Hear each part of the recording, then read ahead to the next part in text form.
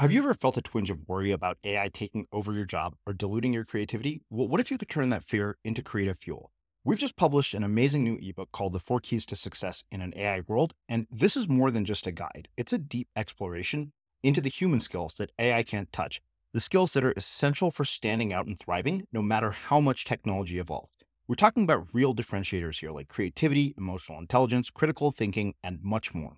Inside, you'll find actionable insights and strategies to develop these skills, whether you're a creative person, a business person, or just simply someone who loves personal development. This isn't a story about tech taking over. It's a story of human creativity thriving alongside AI. Picture this, AI as your creative co-pilot, not just as a tool, but a collaborator that enhances your unique human skills. The 4 Keys ebook will show you exactly how to do that and view AI in a new way that empowers you instead of overshadows you. Transform your creative potential today. Head over to unmistakablecreative.com/4keys. Use the number 4, KEYS. That's unmistakablecreative.com/4keys and download your free copy. It's the last inch that I won't give up. Like I'm not necessarily courageous, but I am defiant, and that's like, and those are wildly different positions. And even in terms of combative stance, like that's wildly different. A courageous person leans in, right? They're going in for the fucking punch. They're running right up to the enemy. I don't know that I'm that. I don't know that I'm that. But I am at the very, dig your heels in, like that last inch, I won't give up. I will not give up. The last inch of my life is mine. And I've had a few of these moments in my life where I don't have the courage to fight, but I do have the bravery to stick in my fucking heels. And no matter what happens, I'm not going to give up that last inch.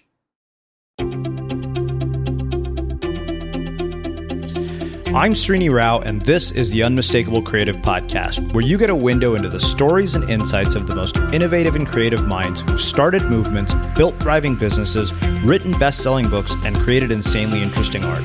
For more, check out our 500-episode archive at unmistakablecreative.com.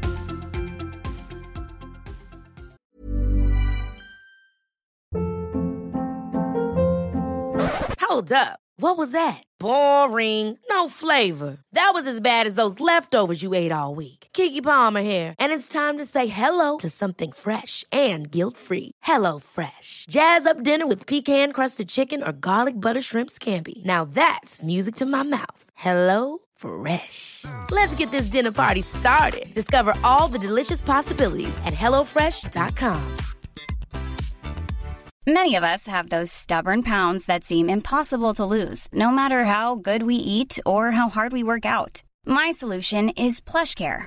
PlushCare is a leading telehealth provider with doctors who are there for you day and night to partner with you in your weight loss journey. They can prescribe FDA-approved weight loss medications like Wegovy and Zepbound for those who qualify. Plus, they accept most insurance plans.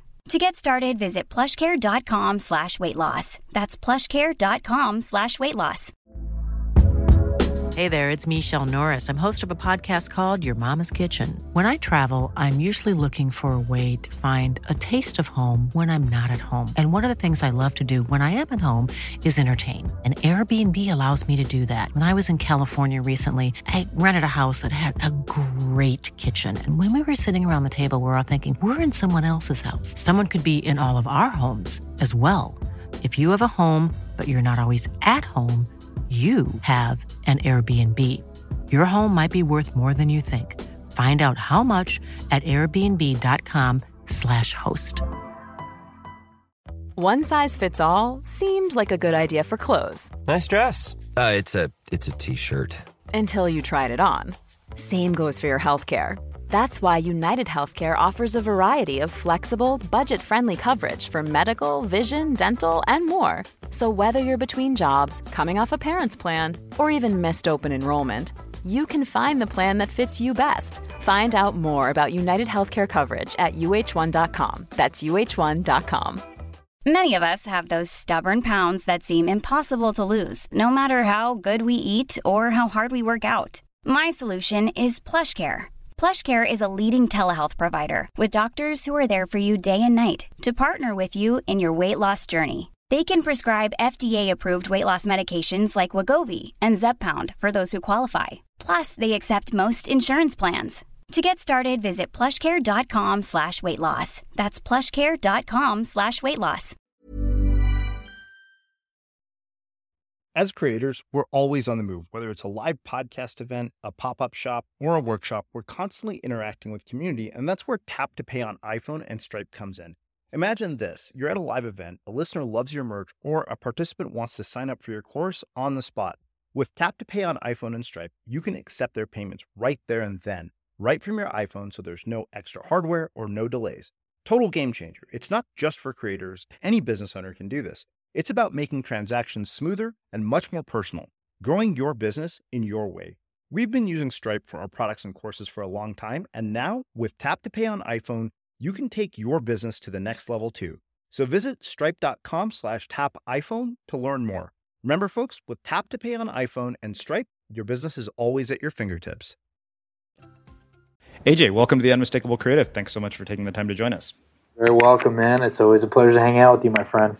Well, it is really, really cool to have you back here, especially because we haven't actually had you on the show since the name was changed to Unmistakable Creative. And, I've always said you're easily one of the most influential people in my life and had a huge impact on the way I've gone about my work, getting me to think a lot less like a marketer and much more like an artist. But since you were last year, our show has grown quite a bit and there's a lot of new listeners. So on that note, for the people in our audience who may not know about you and your story, can you tell us a bit about yourself, your background, your story, your journey, and how that has led to everything that you're up to now?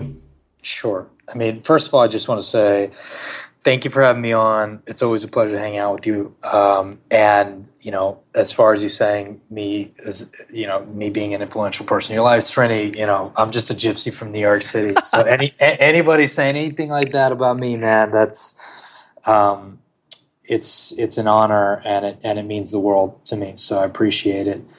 I'll kind of start from the beginning with my journey, and then you can kind of curtail me as we go on and let me know, where you want me to go if I ramble on too much. But basically, I'll start from the very, very beginning. When I was in high school, I was a kid. I was a bit of a punk. I was a kid who almost got thrown out of high school a few different times, and in the end, I was just a jock. I was a guy who could put a 9-inch ball into an 18-inch hoop. And towards the end of my high school career, I thought to myself, like, okay, maybe I should consider going to university.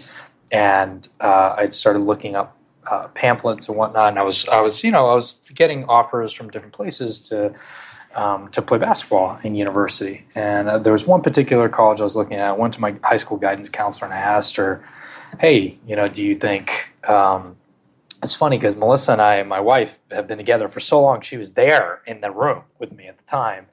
And I asked my high school guidance counselor, what do you think about this university? What do you think about, me going to study there? And she kind of stopped me right in the middle and she said, hey, AJ, listen, a guy like you should really, not focus on going to university. You should consider going to trade school and maybe becoming a mechanic.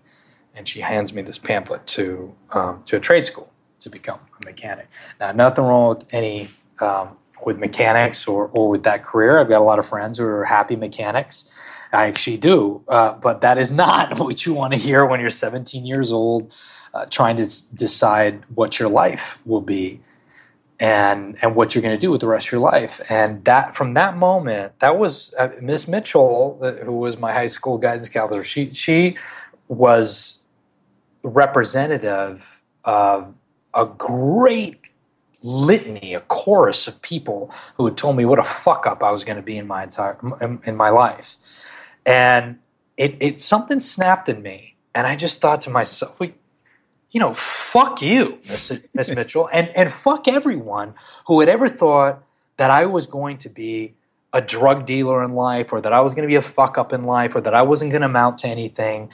And from that moment on, I resolved myself to ensure that my life would be of value, and that I would be able to prove all of these people wrong. And there were so many people in my life that fit that bill and that had kind of invested that sort of language in me for so many years. And, I did get into university, good for me. I ended up getting into that particular university, which Miss Mitchell said that, I shouldn't even try to get into. I squeaked in. And then once I was in, I decided to myself, you know what, I'm going to prove everybody wrong. I focused entirely on academics. I remember at the age of 18, right before I entered university, I was looking at majors and stuff, and I had never, I didn't have anybody guiding me in terms of what you should study, or I didn't have any sort of influences in that regard, but I was just paging through in Anna Barnes and Nobles, when those still existed, this book that showed you majors, and then the only thing that was a graph. It was a graph book, so it would show you a particular line of study, and then it would show you earning potential over time. So I was just looking for up and to the right. As an unsophisticated 18-year-old, how do you derive the value or the definition of success other than money, right? I mean, that is money and fame, and that is all that you have at 17 or 18 years old in order to give you the sort of parameters of what success is. So I looked in that book, and I paged through, and I found accounting and finance, and I realized that, wow, in a finance game and accounting and finance, you can make, as much money as you could possibly want. That was where I should focus my attention. So I ended up going to university. I graduated number one in my class, summa cum laude, with a 4.0 GPA. And towards the end of my university career, I had basically every offer from any firm that I wanted, consulting firms, auditing firms, some of the big four, PricewaterhouseCoopers, Accenture, and whatnot. I ended up taking the biggest offer from the largest firm that was offering. I didn't care where I would work, where I would be working, or who I'd be working for. All I cared was about how many zeros were at the end of my signing bonus. I took that offer, and then I spent basically the majority of my early 20s making vertical leaps from one firm into the other in order to extract even more earning potential over time, which landed me to a place where, and as you well know, Srini, because you and I have talked about it for a few times, I was in my mid-20s. I was in Manhattan, in New York City, at a corner office overlooking the entire city. I was making an absurd amount of money. I had an even higher bonus. The only problem was, it's this tiny infinitesimal problem I had in my life, which was I hated my life. And I hated everything that I had been doing up until that point. But I had no way out. Because once you start going down a path, particularly at in terms of youth, and at a very young age, once you start navigating down a path, it's very difficult to figure out, well, how did I even get here in the first place? So that led me to a place on December 31st, 2007, at in the middle of a pretty successful career by any stretch of the imagination in New York. My boss calls me into his office, and he told me, "Hey, you're getting this promotion." And I knew that he and I had talked about it before, but this was it. Like, you're getting it. The new year is starting. You got this promotion we've been talking about. Obviously, it came with a pay raise. It came with more kind of credence, more everything. In a finance game in New York City, it basically meant that I meant it. As long as I shut the fuck up and follow the rules for the next 40 years, I'm gonna be straight. I'm good financially, which is that game that I was involved in. And I kind of took this news, and I walked out of his office, and I walked back into my own, which is right down the hall, and I closed the door behind me, and I just started weeping because I realized that I was trapped, and I realized that there was no way ever that I would ever be able to walk away from that type of money again. And any idea that I had of living a life of adventure, of meaning, of purpose was gone. And every concept, every dream that I had in a moleskin that sat in my desk for many, many years was dead. And that I would relinquish my life up into the fates of this world that I had inherited. And it was profoundly depressing. And I know now, I'm old enough now, and I'm not a young man, I'm 33 years old. I know I'm old enough now to know that like that's very cinematic, but that's my life. So that was the most depressing moment of my life. And I sat there and I wept for a long time, man. And I saw, and this is the only time this has ever happened to me in my entire life. I saw a vision of myself then as a 70-year-old man looking back at me at that moment, mourning the glory of this life that could have been. And that was it. My life was scripted and it was finished. And I just kept that this somber, bone-chilling depression hit me. And it had been building up for quite some time. And as I sat with that for quite a few moments, nothing else had ever occurred into my mind. But basically in my mind, I was done. Serenity, I was finished. And then all of a sudden, out of nowhere, I just snapped. And this one thought occurred to me, that you always have a choice, actually.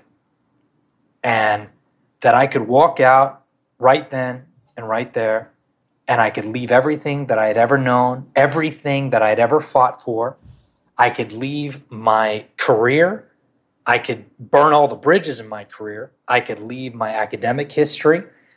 Everything that took me from that moment as a young man in a very successful career back to the moment when Miss Mitchell was telling me basically what a fuck up I was going to be. I could take all that baggage, that plight, that anger and vitriol that even led me to that moment, because the impetus was polluted. The moment that I started on that ascent was not about me. It was about proving everybody wrong. So when the seed is polluted, everything that comes after it, everything, all the progeny of it is going to be perverted. And that was my life. And I could leave that all behind right then and there. I could walk out and I could start fresh. I could start with nothing. And I do just want to caveat, and this is, just a caveat, because many people are like, oh, well, you were in banking, well, you left, you had a ton of money. This is 4 days before my wedding that I left. It was December 31st, 2007. I got married on January 4th, 2008. 4 days before my wedding. I had a ring that I paid for. I had a honeymoon that I paid for. I had a wedding that I paid for. And I was stupid and young and in finance in New York City in 2008. I had no money. You spend more than you earn.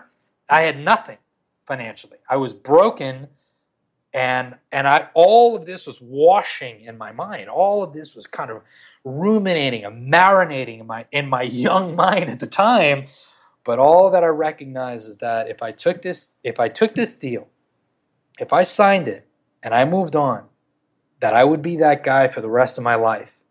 And the prospect and the premise of living a life that was somebody else's was much more, the fear of that was much more prevalent than the fear of how I was going to pay rent the next month.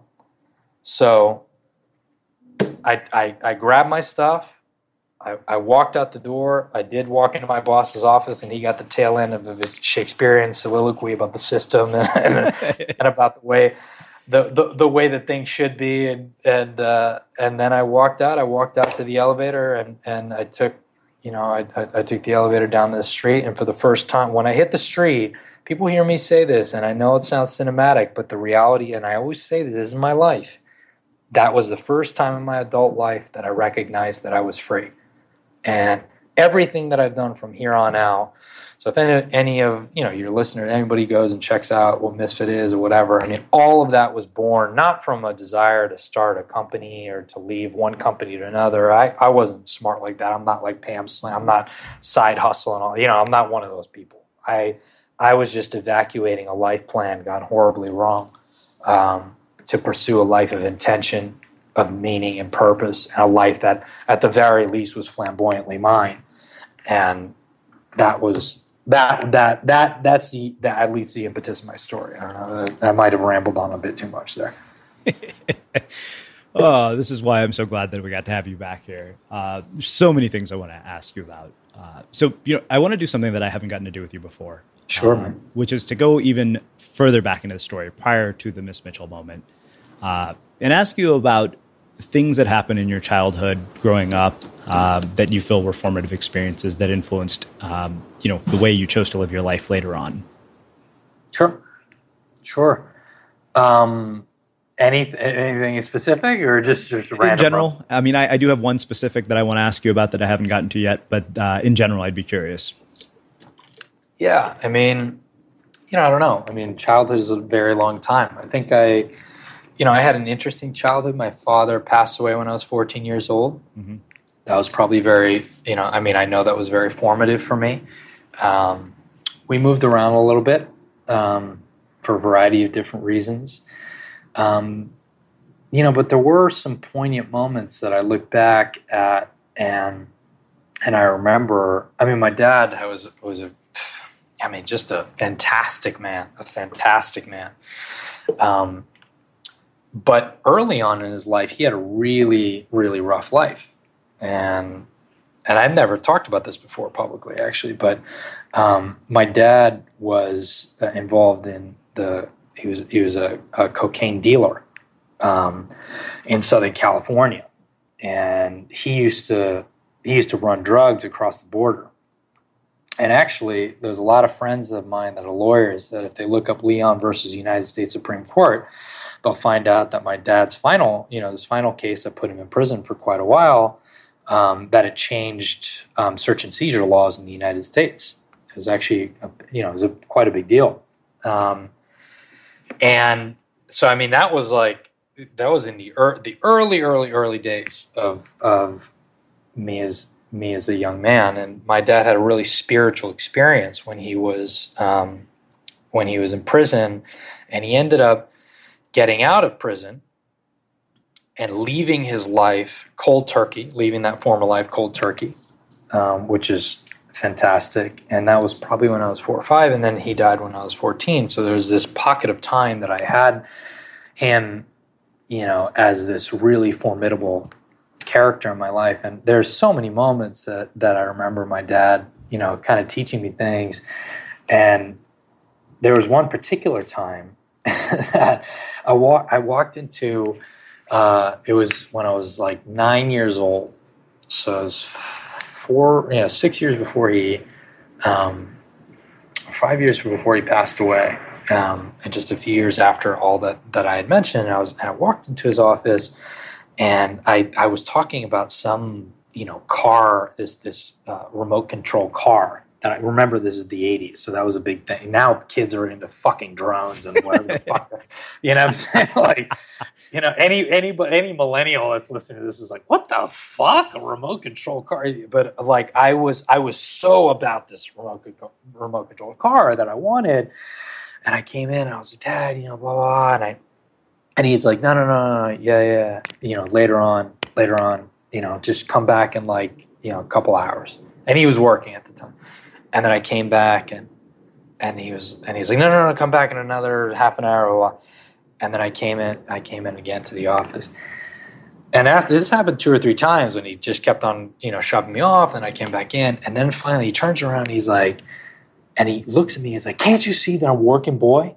Can't you see that I'm trying to get things done right now? And you keep on coming. You're interrupting me. And he just screamed at me for like 7 minutes. Now, this is my dad who was, you're not involved in the drug trade in Southern California in the 70s and 80s without being a tough guy. This is, my dad's a big, burly motherfucker. So it's very scary for this guy to yell, And it was mortifying. And I kind of just, shrunk back, and my little heart was broken.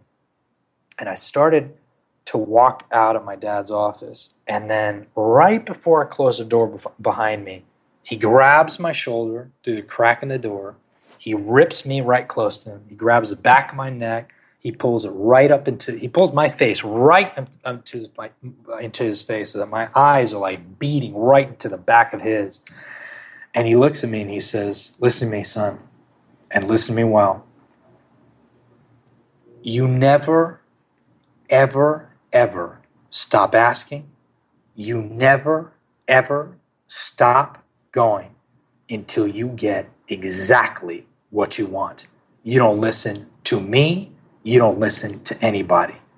You understand me?" And I just sat there.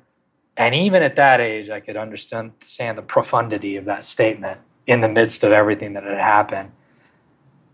And and that was it. He kind of just let me go, from that moment. He gave me a big hug and he let me go.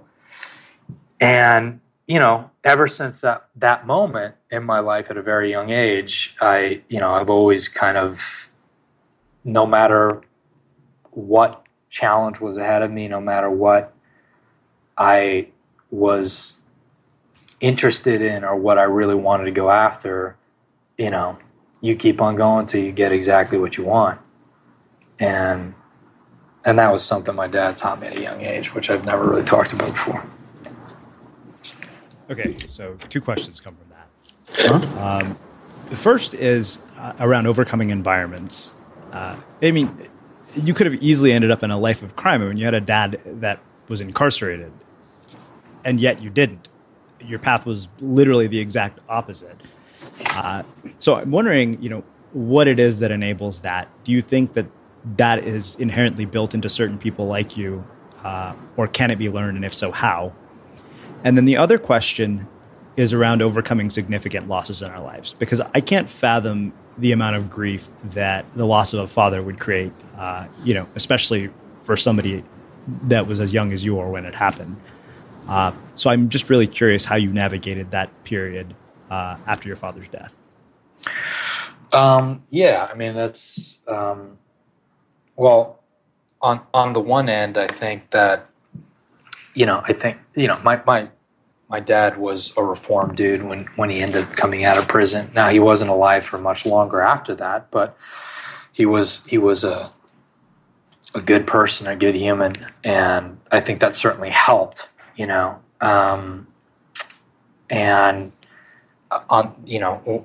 terms of dealing with the death of somebody that's that close to you, it's very difficult. Particularly, it depends on, in a Cuban household, it's very patriarchal. So, it is, the father figure is not just, a father. It is like, it's the patriarch, right? There's a lot of cultures that are like that, where it's so centered around this, and that's where your hope lies, and that's where the strength lies, and all that.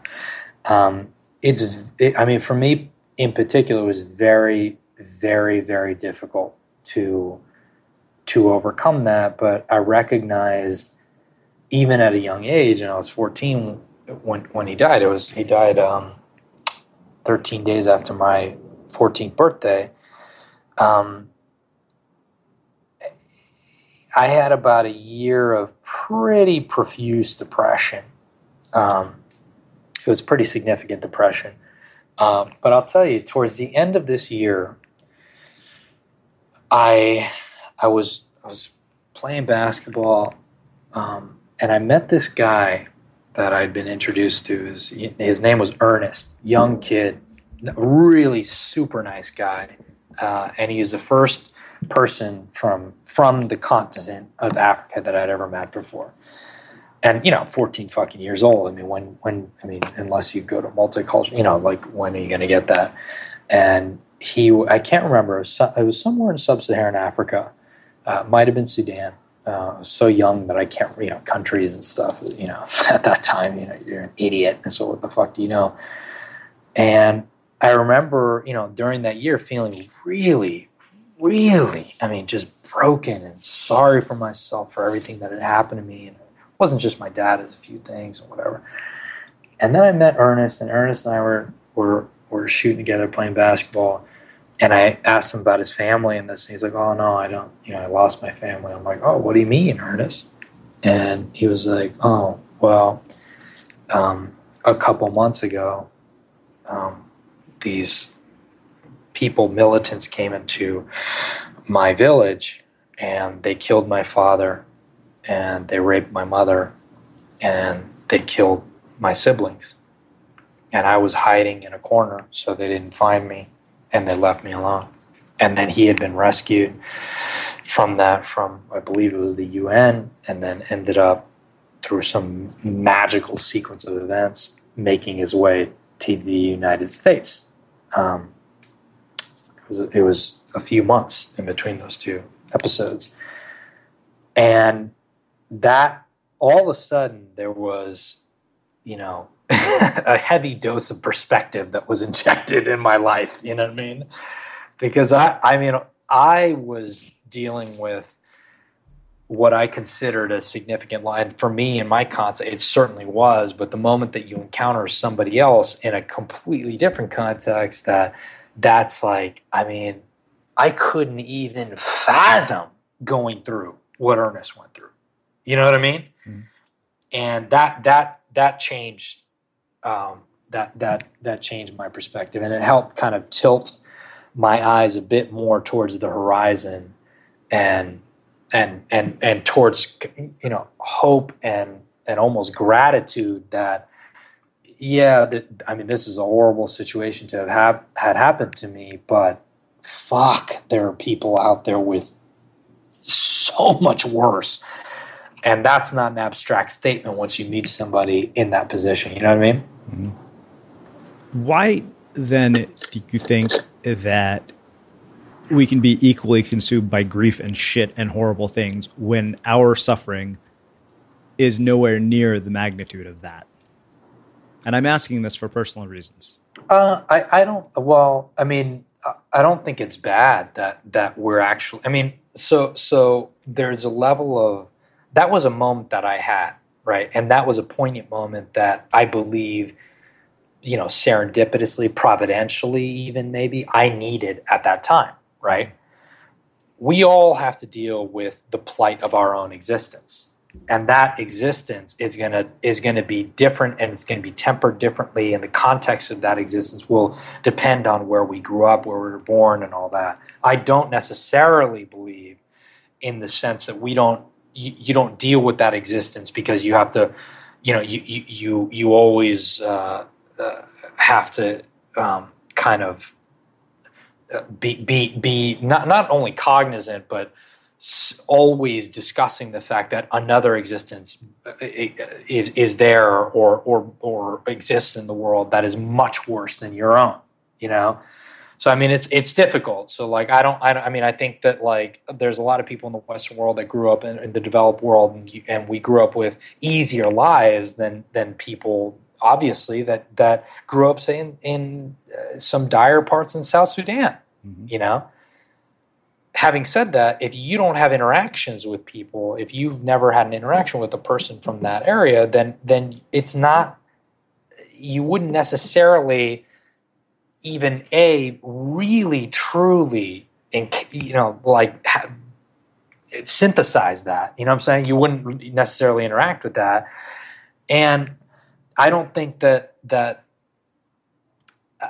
I don't place judgment on any one of us, myself included, that deals with the content. Look, at the end of the day, I was a 14-fucking-year-old kid that my dad died. I was sad. You know what I'm saying? I was sad and I was hurt. And there are people that have it far worse than me. And that moment with Ernest that I'm very grateful for, and I've never met Ernest since, and there was no internet at the time, so there was no way of keeping in contact with Ernest. I wish I could contact Ernest and tell him what a profound moment that I only met him that one day, and it was such a profound moment for me. But at the same time, I'm a 14-year-old kid that no matter how you slice it, that's fucked up. That you have a scenario like that happen. So I don't think it's about judgment being placed.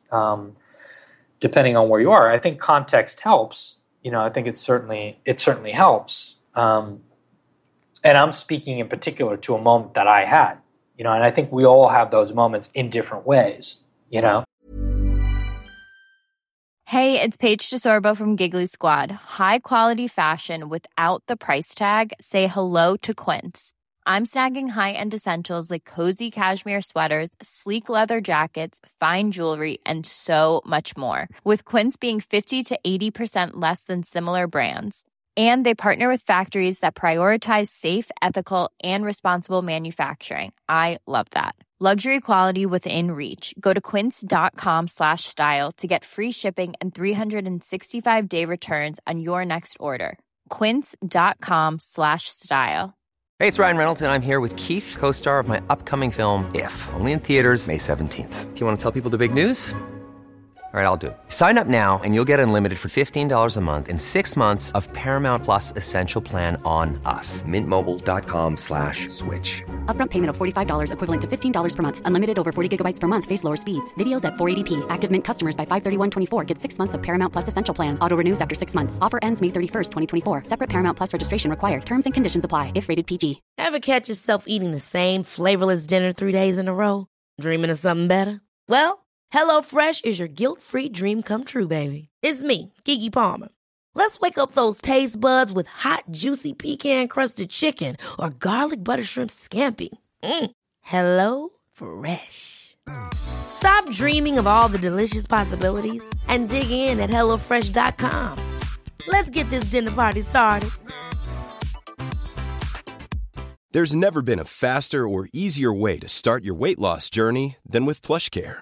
PlushCare accepts most insurance plans and gives you online access to board-certified physicians who can prescribe FDA-approved weight loss medications like Wegovy and Zepbound for those who qualify. Take charge of your health and speak with a board-certified physician about a weight loss plan that's right for you. Get started today at plushcare.com/weight loss. That's plushcare.com/weight loss. plushcare.com/weight loss. Hey, Dave. Yeah, Randy. Since we founded Bombas, we've always said our socks, underwear, and T-shirts are super soft. Any new ideas? Maybe sublimely soft. Or disgustingly cozy. Wait, what? I got it. Bombas. Absurdly comfortable essentials for yourself and for those facing homelessness. Because one purchased equals one donated. Wow, did we just write an ad? Yes. Bombas. Big comfort for everyone. Go to bombas.com/ACAST and use code ACAST for 20% off your first purchase. As creators, we're always on the move. Whether it's a live podcast event, a pop-up shop, or a workshop, we're constantly interacting with community, and that's where Tap to Pay on iPhone and Stripe comes in. Imagine this. You're at a live event, a listener loves your merch, or a participant wants to sign up for your course on the spot. With Tap to Pay on iPhone and Stripe, you can accept their payments right there and then, right from your iPhone, so there's no extra hardware or no delays. Total game changer. It's not just for creators. Any business owner can do this. It's about making transactions smoother and much more personal, growing your business in your way. We've been using Stripe for our products and courses for a long time, and now with Tap to Pay on iPhone, you can take your business to the next level too. So visit stripe.com/tapiphone to learn more. Remember, folks, with Tap to Pay on iPhone and Stripe, your business is always at your fingertips. All right, let's do this. Let's shift gears a little bit. Sure. I want to go to that Miss Mitchell moment, and I want to ask you two things about it. Why do you think some people are informed by moments like that and others are defined by moments like that? And then how do you let go of this sense that you're trying to prove everyone wrong? Because I can tell you there have been numerous moments in my life where I feel a lot of my accolades, achievements, and accomplishments have been at certain moments driven by this need to prove a bunch of people wrong, like relationships that didn't work out, teachers who think I'd amount to nothing. Same story. Yeah. So those are the two questions. Why are some people informed by moments like that and others defined by them? And then how do you let go of that sense that you're trying to prove people wrong? The first question, that's very difficult. I don't know why certain people are informed by moments like that and others are defined. I'm not sure. I think in my case in particular, I have always been, it's the last inch that I won't give up, Like I'm not necessarily courageous, but I am defiant, And that's like, and those are wildly different positions. And even in terms of combative stance, like that's wildly different. A courageous person leans in, right? They're going in for the fucking punch. They're running right up to the enemy. I don't know that I'm that.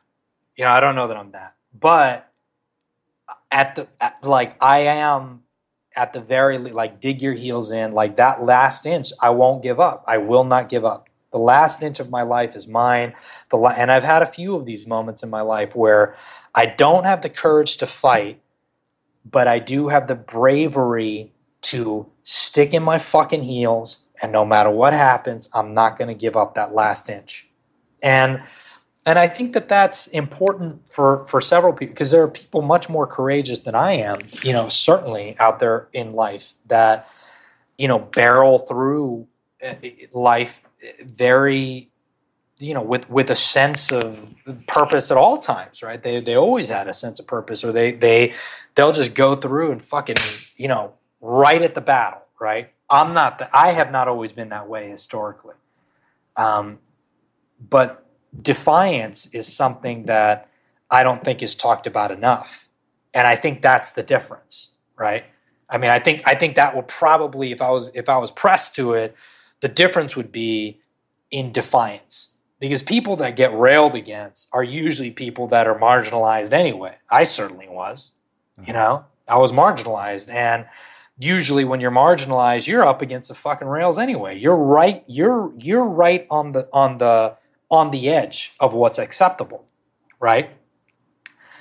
But that moment for me, that was her trying to push me across the edge. You don't belong here. You don't belong here. You don't belong in the life that you think that you belong. You're not one of us, whatever us meant to her, right? You're not, you're out there. And that was a moment. I've had a few of those moments in my life, but that moment, I wasn't willing to be pushed across the line. Now, I was only an inch from the fucking line, but I wasn't willing to be pushed across the line. And I think that's an important distinction. And I hope that people, and it may sound confusing, but I hope people will see the distinction between courage and defiance, because I certainly don't consider myself a courageous person. At all, or a fearless person. I may, but I do consider myself a defiant person. But I think a defiant stance actually is a very, that's what makes a life in many times, because a lot of times we don't have the strength to fight. A lot of times we've been, you're emotionally thrashed. You've taken hit after hit, loss after loss. You feel it. It's palpable. You don't have the fucking strength to muster to get up for a fight. But, can you just stay standing until you can't see straight anymore? Like, will you just stick? And that's so sorry to hamper on about that. But that I think is an important distinction. And then your second question, which I've now forgotten, Srini. No worries. How do you let go of that sense that you need to prove all these people wrong? Yeah, that's a bit more difficult. I don't. For me, it's like I wish. You and I have these conversations, and we have them on air, but also we have them together. Just hanging out and have drinks or whatever, and. I always try to be honest about these things. I don't want to pretend to be some fucking rockets. I'm not Tony Rock. I don't have no idea. There are certain things that have happened to me in my life where I'm just very grateful to be out of it. In that moment, and I'll be honest, I realized very late into the game that I had allowed my entire life to become about decisions that were polluted from the very beginning. And that was fucking scary, dude.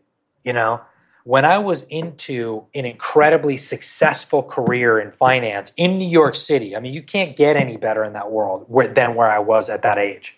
You really, in terms of position, you can't. But to be there But to be there and to be sad, not to be there and to be happy that you proved everybody wrong and you're making 10 times as much money as fucking Miss Mitchell or any of the other clowns that you used to know. Like, there was no happiness. There was no gloating. There was no it was just sadness. And every degree of success that I had in addition to that, I just felt more sad. I was just more sad. I mean, the thing about it is like, the thing about success is like, if you're succeed at something that you fucking hate, then you hate yourself more and more at every turn for being good at the thing that you fucking despise. It's diminishing returns. It really fucking is. But there's no way. There are no other choices. I didn't have any other choices. I wasn't given any other choice. I didn't know what the choices were. My only choice was to prove everybody wrong. And so, like, I was lost, dude. I was lost. And the worst bit of it was when I recognized that I was in a prison of my own creation, that I was incarcerated, but the door was locked from the inside, and I was the one holding the key. Like I was the one who did this whole thing. It was a profoundly depressing thing because I didn't know where to go from there, And in my particular case, I had this moment, and I think a lot of us have these moments actually, but I had a particular moment where it's like I recognized that if I did not leave that day at that moment, that I was going to be this dude for the rest of my life. That I was gonna live some other fucking dude's life for the rest of mine. I mean, people hear that, and it sounds like I get it. Like I hear, it sounds very Hallmarky. It sounds like something that you could put on an Instagram fucking photo and it might get a few likes. But it's like, it's the fucking truth. Like that's my life. That is my fucking life, man. Like I'm looking at it and I'm like, I have to leave everything, dude. I have to leave everything. I have to leave Miss Mitchell behind. I have to leave all these clowns behind. I have to leave, and in addition to that, everything after that, because the root was polluted. So I have to leave my educational history, my career up until that point. I had nothing else, man. I had no other opportunities. I had no network. I don't have any family to speak of that knew anybody in any fucking corners of the world. I was fucking finished if I left that world. When I left, I remember my boss yelling at me, "You'll never fucking work in this town again." It was a very New York moment. He's like, "Just never fucking work in this town again." It's just like, but it was like, I just burned every fucking bridge. So, it's difficult for me. I don't want to proselytize. I don't want to. There are people out there that are wiser than I.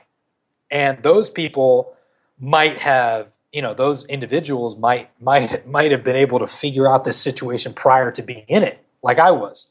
But if I'm honest, then I have to say, like, that was, I needed that moment in order to recognize the fact that, man, I did this to myself. But the greatest verity in that, this sage wisdom that came from that, which we all know, but we know at different points in life that came about for me, is the fact that you always have a choice. You always have a fucking choice, And the most important fucking thing that I learned on that day, honestly, Srini, and this was, and I don't know if this, I hope that this will be valuable for you. I don't know. To me, it was the most important lesson I learned in my life. In that day was that this life is mine, and that it is my one and only. And that's it. When the subtlety and the profundity and the reality of that statement seeps into your fucking bones, and when it ceases to be esoteric, poetic, hippie bullshit, when the pragmatism and the practicality of the fact that you're going to fucking die, you're going to die. This is what you have. This is it. This is what we have right now. Then all the Miss Mitchells, right? And and everyone before her, and all that shit, that baggage that we have of all these fucking people that told us what fucking, losers we were going to be in our life, all that completely gets faded away in the fact that this is it, man. This is all I have. These decisions are mine, not hers. I'm not going to relinquish that fucking type of power to her or to anybody else. And that I think, for me, like, I needed that moment. And again, there's people much smarter than I am, but like, I needed that moment in order to come to that conclusion. You know, sorry, I feel like I'm rambling, but no, not at all. This is phenomenal.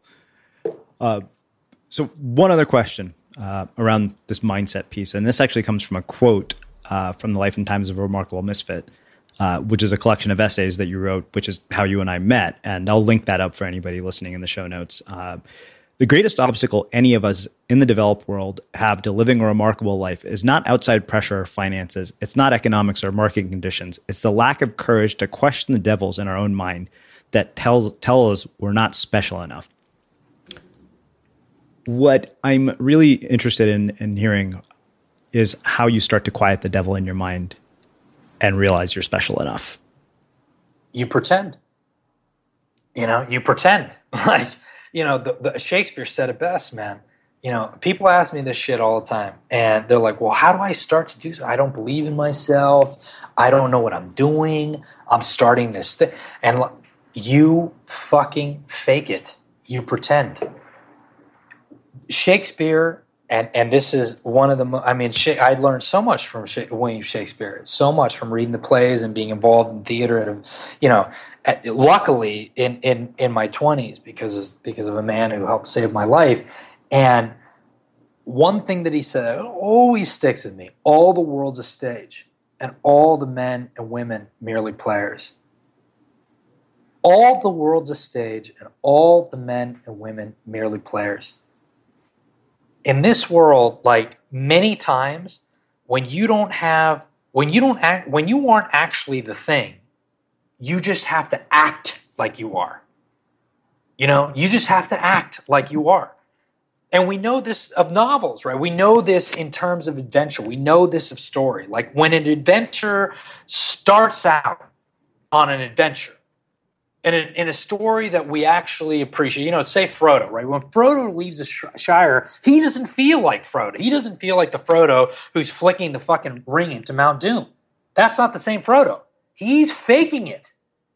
He's pretending at that moment like all he's doing, and all that we need to do is, like, you know, you think about a story, and you think about the life that you want to lead, and you think about the character that you want to be in that life, right?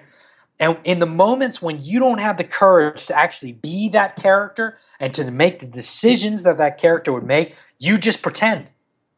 And you just act it anyway. You do it anyways. You see what I mean? Uh-huh. That to me is like, and it's kind of one of these great and unspoken verities in life, because people see those that succeed or do well in life, but the one thing that those that do well in life and succeed, they don't sometimes come back and say, is the fact that I was fucking faking it for a very long time, and everybody was doing it. Everybody's doing it.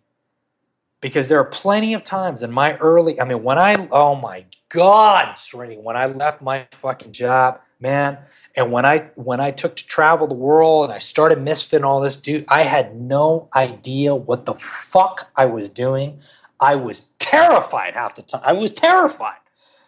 Absolutely mortified, man. And many of the times when I was making decisions and trying to, you know, like, where would we go and what would we do and this and that, like, I was absolutely mortified. But like so many of the characters in the stories that I admired through the ages as a kid, in those moments when I feared the worst, I stiffen my upper lip and you just pretend. You pretend to be you sit down at the typewriter, you think about the novel that you want your life to be. You think about the character the protagonist that you are in that novel, the person that you want to be, and you start acting like that person before you are that person. And sooner or later, the person that you want to be and the person that you are will merge into one. Sooner or later, that'll happen. And that's, you know, a little bit of what William Shakespeare taught me. Amazing. Well, I want to talk about your work for the rest of our conversation, especially because it's had such a profound impact on everything that I have done ever since I've met you. there's a level of thoughtfulness and deliberateness to literally everything I've seen you create. That, I hope in some way I inherited and stole from you, and made my own in certain areas. But what I really want to talk about is the early days of all of this and how you eventually arrived at this way of seeing the world, this way of creating things, and this very sort of deliberate ethos in every single thing that you choose to work on and put out into the world, which I realize is a massive fucking question, which we could talk about for 3 hours. Yeah. But you should expect that by now. Yes, yeah. I mean, it is a big question. It is a big question. I will say that Misfit, today Misfit is it's a collection of 6 different companies, and I employ dozens of people across the world. And that to me is very fucking weird, my friend, because as you know, 90% of what I own fits on my fucking back, and I am still the guy that I always have been, and it should probably be illegal that I should employ that many people. And that's, but from that whole, everything that Misfit is today, anything that somebody researches, looks into it, and now we're doing films, and we got a digital agency that works internationally, and our publishing house, and blah, blah, blah, and all this fucking horse shit.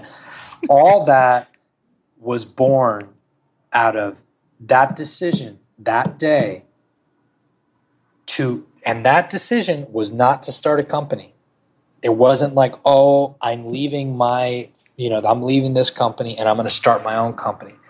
That decision was to live, to for once and for all, stop living some other dude's life. To live a life that was deliberate, that was intentional, and that was flamboyantly mine. And that is absolutely the fucking foundation and the premise of everything that Misfit's built on. And I am not, it has never left me, not for a single solitary moment. So when I do something, when I get involved in a different industry, whether it's publishing or filmmaking or, a digital world or humanitarian work, and now we're getting into different things in the physical world, products and all that. When I get involved into something, I always, for me, from an artistic perspective, it has to be a deliberate decision on me and my crew, Melissa and Jesse and the people on my team, Sibo and Dino, like our decision to do this thing. And whatever it might be, and then to intentionally move in it. And from a design perspective, if I'm going to get involved in it, then I'm going to get involved all the way. I'm not interested in I've said on the record I'm not interested in personal wealth. I'm not interested in fame. And many decisions that I make prove that. I don't care. That is not something that interests me. I am not even interested in being successful. What I am interested in is being significant. So, and those two sometimes are wildly perpendicular goals. So when it comes to, creating something, when people, and I appreciate that, the conference that we produce, MisfitCon and all this, people say very kind things about our work, and I really appreciate that. Some people ask me, well, why don't you scale this? Why don't you scale that? I look at them, I'm like, I'm a banker, man. Like I don't know about scaling. You know what I'm saying? Like somebody really pinned me against the wall a few months ago, and they were asking me about our conference, this conference we produce in Fargo, North Dakota, MisfitCon. Srini's been a couple times. We always have a good time out there, and the conference has no website, so there's no evidence that the thing is happening. There's no evidence that the thing happened, other than a few Instagram photos that people shoot up. My crew, in terms of our content, we put nothing out. For me, it's a quiet and deliberate event, and it's invite only. So I invite people that I meet throughout my travels. I travel to 20, 25 countries a year, and I invite people that I meet and people that I think that would be interested. And then we kind of design a 5-day experience. I was asked, well, why don't you? Well, And I've been pressed against this. Why don't you scale up? Why don't you this? Why don't you that? You could do this. You can make more money. Blah blah. You lose $30,000 in the event, but you don't have to because you. And I'm like, I just looked at this person. I'm like, I used to be in finance, right? I have degrees in accounting and finance. I graduated fucking summa cum laude. Like I know how to do math. Like it's not like it's like oops, I lost $30,000. For me, it's a deliberate choice. It's an intentional. I want to keep it small. Now, by keeping it small, there's collateral damage. Sometimes that collateral damage is to my pocketbook, but I'm willing to make that investment for the belief in the thing that I'm creating, right? And that to me is okay. And actually, I think there's precedent for that fact because every artist, visual artist, under the sun, since time immemorial, has limited the amount of the works that they produce, right? Some you see in the bottom right corner, you see 1 of 80, 1 of 20, sometimes 1 of 1, right? Those are arbitrary limitations that they produce. I mean, in this day and age, it could be 1 of a trillion. I mean, you could just keep on printing things, until the printer runs out of ink, and even then, it's a digital print. You can continue going. But artists continue to do that, and it's an arbitrary limitations. I believe in arbitrary limitations because the only thing that you have are the limitations that you place on yourself. Sometimes your art. My favorite restaurateur in the world is a guy named Frank Priciano on the Lower East Side. He owns 4 Italian restaurants within 6 blocks of one another in the Lower East Side, East Village. Now, Frank, surely, smart guy, fucking brilliant restaurateur. If you go to Sauce in the Lower East Side, if you're in New York City, then you better go to Lower East Side. You better go to Sauce Restaurant. It is the best restaurant in New York City. You go, you sit in the bar, it's fucking amazing. I am sure that people have asked him, well, why don't you scale this? Surely he could build the next Olive Garden. But that's not what Frank is interested in. What Frank is interested in is creating small and meaningful moments of interaction that are intentionally and deliberately created by his own mind, and that's okay. So, again, I've rambled on, but that to me is an important distinction. Now, I don't think that it's bad that other people decide to scale. I don't think that that's a bad thing if that's what you intended to do in the first place. But don't be bullied into that.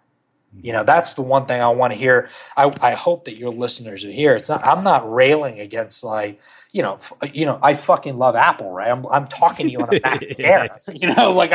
I'm literally, masturbating to my iPhone 6S right now. Like we're all so there are elements of free market capitalism and scalability that I myself am involved. So I'm not decrying all of that. But what I'm saying is, for me and my life, I question that, and I say, well, I'm not necessarily interested in all that. Mm-hmm. There are certain decisions that I'll make that are more, revenue based, and depending on the business that we get involved in. But other things that are humanitarian work, which I've burned hundreds of thousands of dollars over the last few years, and that's okay for me. And the main thing is, if you're good at what you do, the current will always take you downstream. You will always move with the current if you're good at what you do, because people are going to want more of it. They're going to want more, like you, Srini. They're going to want more of your writing and more of your books and more of your conferences and more of all the stuff that you put out there. That's okay if that's what you want.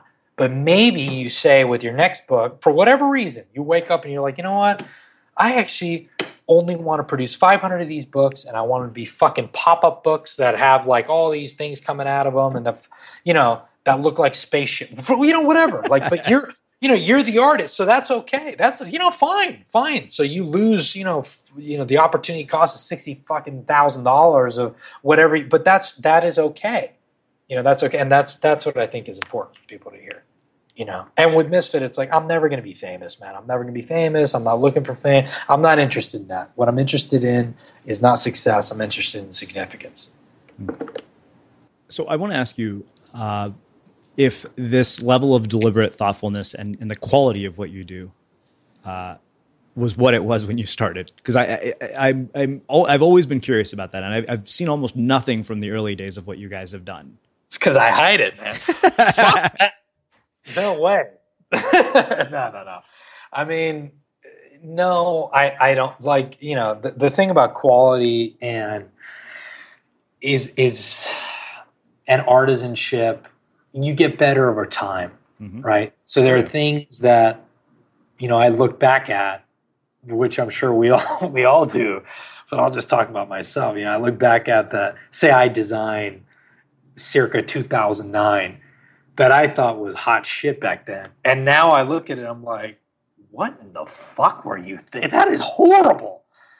So, I mean, there is an element of that, you know, and you get better at your craft the more time you invest into it.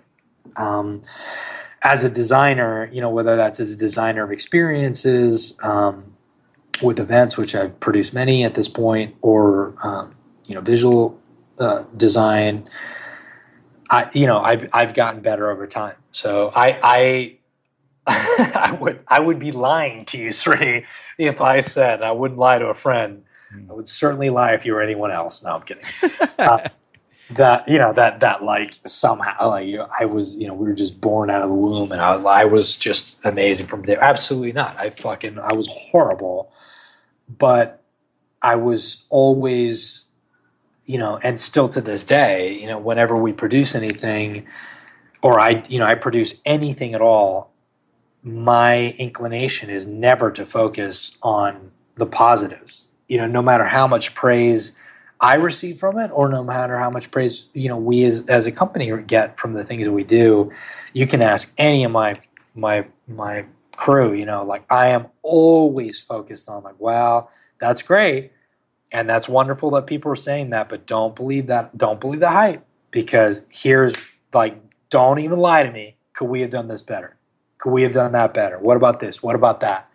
So it's this constant improvement, you know, and an improvement of the craft. But it's, you know, it's for the sake of the work. When you're not working for money, when you're not doing something simply because of the output you get out of it, then the virtue of creating beautiful things is because beautiful things is what the world deserves. So you end up doing that and investing yourself more into those moments, irrespective of whether I mean, there have been times when we've printed something where everyone thought it was fucking fantastic. I mean, universal, like positive praise, but I'm looking at it and I'm like, oh, fucking hell. You know, it just was off center just a little bit, you know, just a little bit. It was off. And then the fucking, you know, and I get the praise and all this, but I know that we could have done better, you know? So that kind of plays into it a bit. Levels of insanity that I've inherited from both you and Greg Hartle. Yeah, exactly. So one last question around your creative process, and then we'll wrap things up. Sure. You know, one of the things that you've talked about throughout our conversation is various artistic influences like Shakespeare and also culture. So two questions. You know, one, what have been the big artistic influences in your life, and how has being of Cuban descent and the culture that you've brought with that influenced and shaped the work that you do today?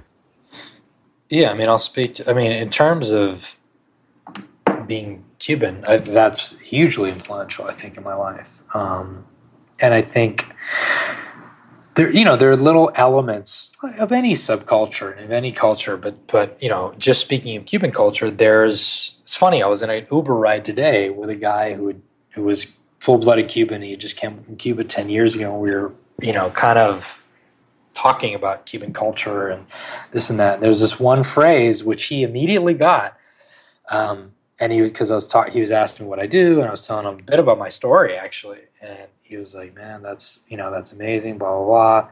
And I looked at him and I was like, you know, my Cuban grandmother, I would always come back no matter what was going on in my life. I would come back to my Cuban grandmother, Mirta Jimenez, and I'd always go back to her and I'd tell her, hey, you know, she'd ask me, she's never used a fucking computer in her life. She had no fucking clue what the fuck I was talking about or, you know, what I was doing. She thought it was the iPad was like a magical light box, like a wizardry box the first time I showed one to her. So she has no clue at anything relating to my world whatsoever. But every time I come back, I tell her, Nanita, you know, estoy haciendo esto, la otro, whatever. And I tell her a little bit about what we're doing. And then she'd look at me stoically with a smile on her face, but stoically, and she'd say, echa pa'lante, mijo, echa pa'lante, which means keep moving forward. Whether it was bad news or whether it was good news, one thing, Cuban culture, you always, no matter what, you always put one foot in front of another. You keep on moving. And that is certainly, certainly played deeply, deeply into my life, that mentality of you just, nunca pares, like echa pa'lante, you keep on putting one foot in front of another. And then in terms of artistic influences, my God, man, so many, there's so many. Definitely the work of, Keith Haring, who was a street artist in the 1980s in New York City, was very influential in my life. Probably, definitely in many, many people's lives. Keith Haring, Basquiat. I don't say this lightly, but Picasso. Da Vinci. I went. I was in Venice about 4 years ago, and I went to a Da Vinci exhibition, but it wasn't Da Vinci's finished works. It was Da Vinci's sketchbooks. So it showed all his works in progress, and some of which were military weapon. It was like it was just like a side of Da Vinci I'd never seen, and it showed this kind of the first Renaissance man, right? So there's a lot. There's a lot of ancients that had Henry V, Julius Caesar. There's a lot of ancients that had great impact on, at least their work, their words had on my life. Yeah. So you actually brought up another question that I realized I probably should have asked earlier in a conversation, but when you mentioned your grandmother, it made me think about this. Throughout the entire process of Misfit and this crazy quest that you've been on, you mentioned always put one foot in front of the other and keep moving forward. Have there been any major setbacks, like moments of just absolute terror where you're mired in panic, fear, anxiety, self-doubt, like things, seeming like they were going to blow up in your face? Fuck yes. Oh my God, yes. Jesus Christ. Yeah, yes. There are plenty of moments where I thought all was lost, where I sincerely believed that there was no way out, and that I was finished, and that I was that I would be proven to be the greatest fraud of all, which was my greatest fear for a very, very long time. That actually, I wasn't this guy, and I couldn't do these things, and everything that I believed about myself was a lie, and that I was, I was a jester, and I was the greatest fool of all. Plenty of moments. There was one time in particular back in 2010 when I was sitting in the Winston Churchill Park in Prague, and a few things had gone wrong with some projects that we were working on. And we were like, it was just, at the time it was me, Melissa, and my buddy Dino and Misfit, and that was it. And a couple things had gone wrong, and then there was an accounting error that had happened that double counted revenue. And then all of a sudden, so I thought that I had double of what I had, which was nothing. It was like $3,000. It was literally like, it was mice nuts. But at the time, it was like feast or famine, And then I realized when I looked into it, oh my God, not only don't we have this myopic little bit of revenue that I thought that we had, but we're actually negative right now. I have no money. I have no way of paying my crew, and it was Dino and Drum at the time, and Melissa. This month, I personally have no way to get out of Prague, and I don't know how I'm going to get back home. I don't know, I'm at this B&B, and I've got a couple more nights there, and I remember I sat on a bench with Melissa in the Winston Churchill statue in Prague, and I've been there since, and it was a big moment of victory 2 years ago when I went back, and I was like, fuck, I'm still alive, I can't believe it. And I just sat there, and I thought to myself, we're done. And I looked at Melissa, and for the first time ever, I had seen a little bit of hope deteriorate in her eyes, and it was sincerely depressing.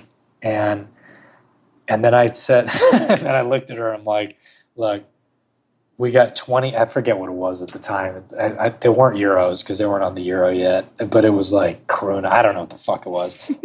And I was like, look, this is all we have. Let's go get a beer and let's figure out a way out of this. And when we did, and we went to go get a beer, and it was called, Master's Beer in English. And we had a couple beers, and we figured out, this plan to get back to England, which at the time was kind of home, and do a couple things, and dude, 5 years later, I'm still standing. So it's and that's not the only moment. And I don't say that to you just as a funny story. I think that we don't talk enough about the times that things didn't work out, and we don't talk enough about the times that we were afraid. Yeah. And the fact that I haven't always, anyone who looks at my work today, I haven't always been this guy. I haven't. I was made into this guy by believing and faking myself into it, and then here I am. You know what I'm saying? Like, and that's a really important, I think, lesson for people to ruminate on, particularly that are at the beginning of their journey. Yeah, I appreciate you saying that we don't talk about these moments enough. Because I've had my own all is lost moments. I mean, we canceled an event that was devastating. Right. But this has been incredible. So I have one final question for you. Okay. Which is how we wrap up everything. What do you think it is that makes somebody or something unmistakable? Oh, man, that is such a good question. God, I wish I had a better answer. Or I wish I had a packaged answer. And I know I've said this a couple times in this interview, but I think that what makes an individual unmistakable is when they make a deliberate decision to ensure that this one and only life that they possess is flamboyantly theirs. When you are okay, not only with who you are, but with being flamboyantly you, then of course you'll be unmistakable. And there are no competitors at that point. Because the one thing that we know for sure, Srini, is that in all of human history, there has never been a solitary other person with your genetic makeup, your DNA construct, your social economic upbringing, anything that makes you you has never happened before, will never happen again. It has only happened this one time in you as a unique person. We all talk about unique selling proposition. What do we need to make? When we recognize that you are your own unique selling proposition, as long as you recognize who you are, not only are you okay with it, but you are flamboyantly that, of course you'd be unmistakable. Incredible and poetic, as I expected it would be. It was fun. It's fun hanging out with you as always. Yeah. Well, I can't thank you enough for coming back and subjecting yourself to my crazy questions. It's always a blast, man. Next time we got to do it live and yes, in person for sure. This has been phenomenal, and I really, really appreciate you taking the time to join us and share so much of your story with our listeners. You're welcome, man. It's a pleasure as always, my friend. Yeah, and for everybody listening, we'll wrap the show with that. Thank you for listening to this episode of the Unmistakable Creative Podcast. While you were listening, were there any moments you found fascinating, inspiring, instructive, maybe even heartwarming? Can you think of anyone, a friend or a family member who would appreciate this moment? If so, take a second and share today's episode with that one person, because good ideas and messages are meant to be shared. Hi, I'm Daniel, founder of Pretty Litter. Did you know cats tend to hide symptoms of sickness and pain? I learned this the hard way after losing my cat, Gingy. So I created Pretty Litter, a health monitoring litter that helps detect early signs of illness by changing colors, saving you money and potentially your cat's life. Pretty Litter is veterinarian developed, and it's the easiest way to keep tabs on your fur baby's health right at home. Go to prettylitter.com and use code ACAST for 20% off your first order and a free cat toy. Terms and conditions apply. See site for details. Hey, it's Paige DeSorbo from Giggly Squad. High quality fashion without the price tag. Say hello to Quince. I'm snagging high-end essentials like cozy cashmere sweaters, sleek leather jackets, fine jewelry, and so much more. With Quince being 50 to 80% less than similar brands. And they partner with factories that prioritize safe, ethical, and responsible manufacturing. I love that. Luxury quality within reach. Go to quince.com/style to get free shipping and 365-day returns on your next order. Quince.com/style. Hold up. What was that? Boring. No flavor. That was as bad as those leftovers you ate all week. Keke Palmer here, and it's time to say hello to something fresh and guilt-free. Hello Fresh. Jazz up dinner with pecan-crusted chicken or garlic butter shrimp scampi. Now that's music to my mouth. Hello Fresh. Let's get this dinner party started. Discover all the delicious possibilities at hellofresh.com. When you make decisions for your company, you look for the no-brainers. And if you have a lot of mailing to do, Stamps.com is the ultimate no-brainer. It streamlines your processes to make your business more efficient, which makes you less busy. Mail checks, invoices, legal documents, and everything you need to keep your business running with Stamps.com. Seamlessly connect with every major marketplace and shopping cart. Schedule package pickups and see your cheapest and fastest shipping options from different carriers, with rates up to 89% off USPS and UPS rates. And with the Stamps.com mobile app, you can take care of mailing and shipping wherever you are. Make the same no-brainer decision as over 1 million other businesses with Stamps.com. Sign up with code PROGRAM for a 4-week trial, plus free postage and a free digital scale. No long-term commitments or contracts. That's Stamps.com. Code PROGRAM. Have you ever felt a twinge of worry about AI taking over your job or diluting your creativity? Well, what if you could turn that fear into creative fuel? We've just published an amazing new ebook called The 4 Keys to Success in an AI World, and this is more than just a guide. It's a deep exploration into the human skills that AI can't touch, the skills that are essential for standing out and thriving, no matter how much technology evolved. We're talking about real differentiators here, like creativity, emotional intelligence, critical thinking, and much more. Inside, you'll find actionable insights and strategies to develop these skills, whether you're a creative person, a business person, or just simply someone who loves personal development. This isn't a story about tech taking over. It's a story of human creativity thriving alongside AI. Picture this, AI as your creative co-pilot, not just as a tool, but a collaborator that enhances your unique human skills.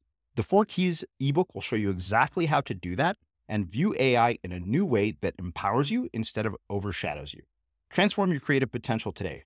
Head over to unmistakablecreative.com/4keys. Use the number 4, KEYS. That's unmistakablecreative.com/4keys and download your free copy.